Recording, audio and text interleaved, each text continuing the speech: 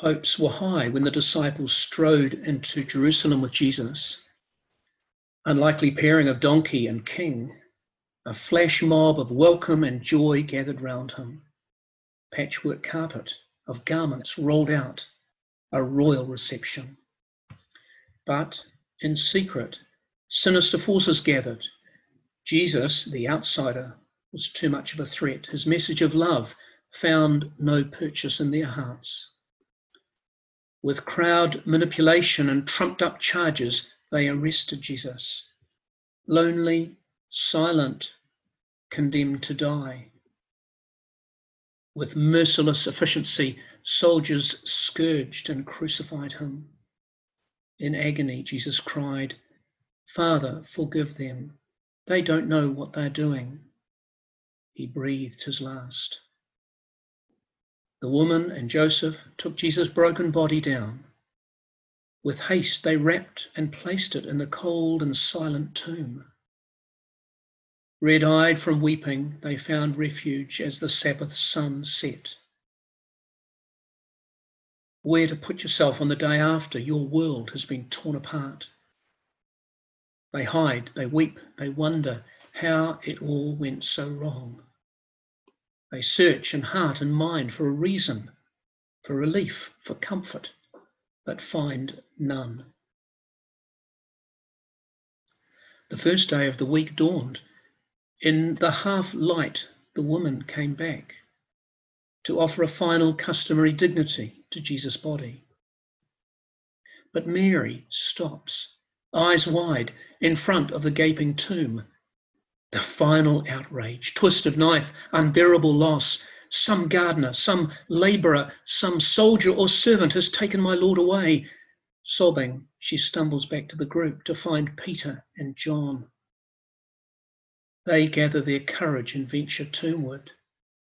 Their hearts pound as they begin to sprint. Their world is askew. No datum, no security.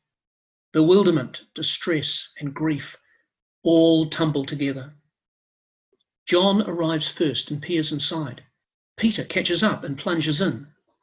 They see Jesus' shroud, but not his body.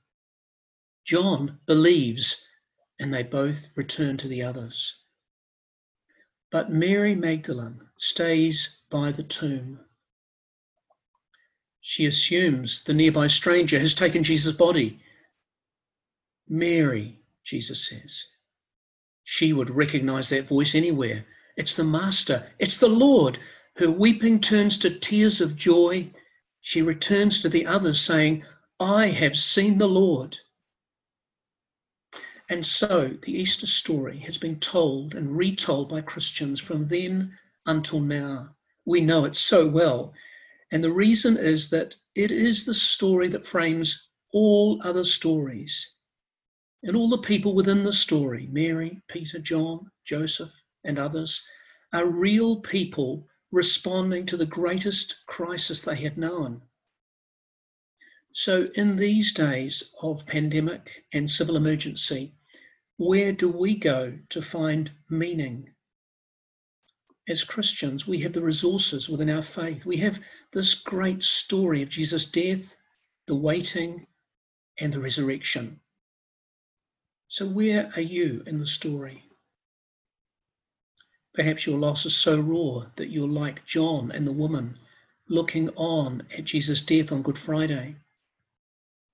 Perhaps you're like all the other disciples who are nowhere to be seen, in denial, hiding, hoping it will all go away, simply not facing the reality of the disaster.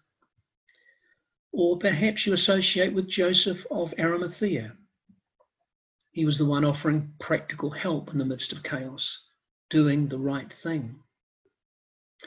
Or perhaps Holy Saturday is your day, a day when we're exhausted with grief. We've cried all the tears we're going to cry, a day when the enormity of the situation sinks in. You realise the numbers quoted in the media represent people who have died, people who have no job.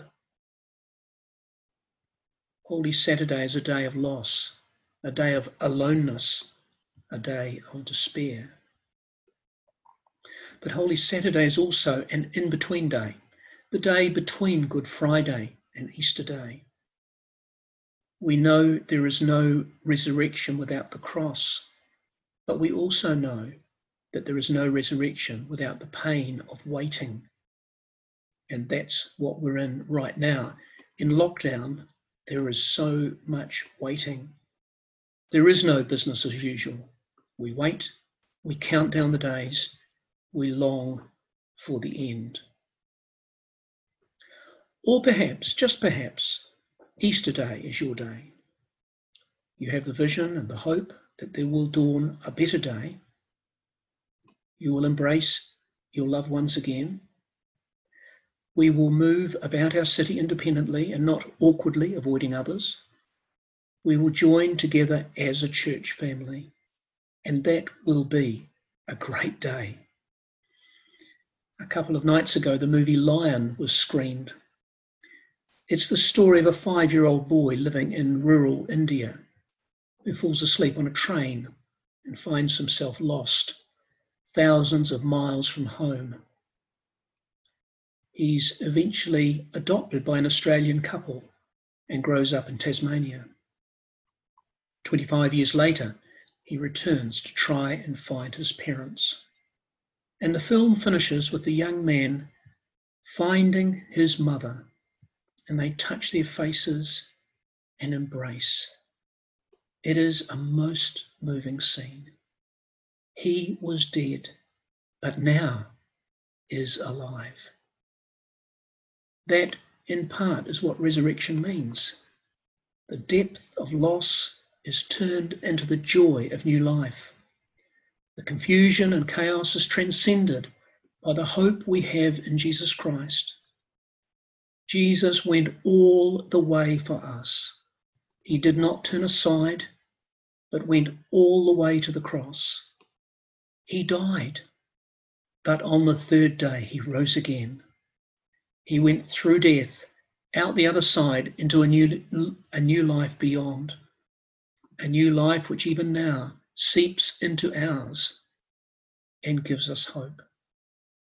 As the children in the video clip affirmed, nothing, not even really bad stuff, can separate us from God's love. Amen.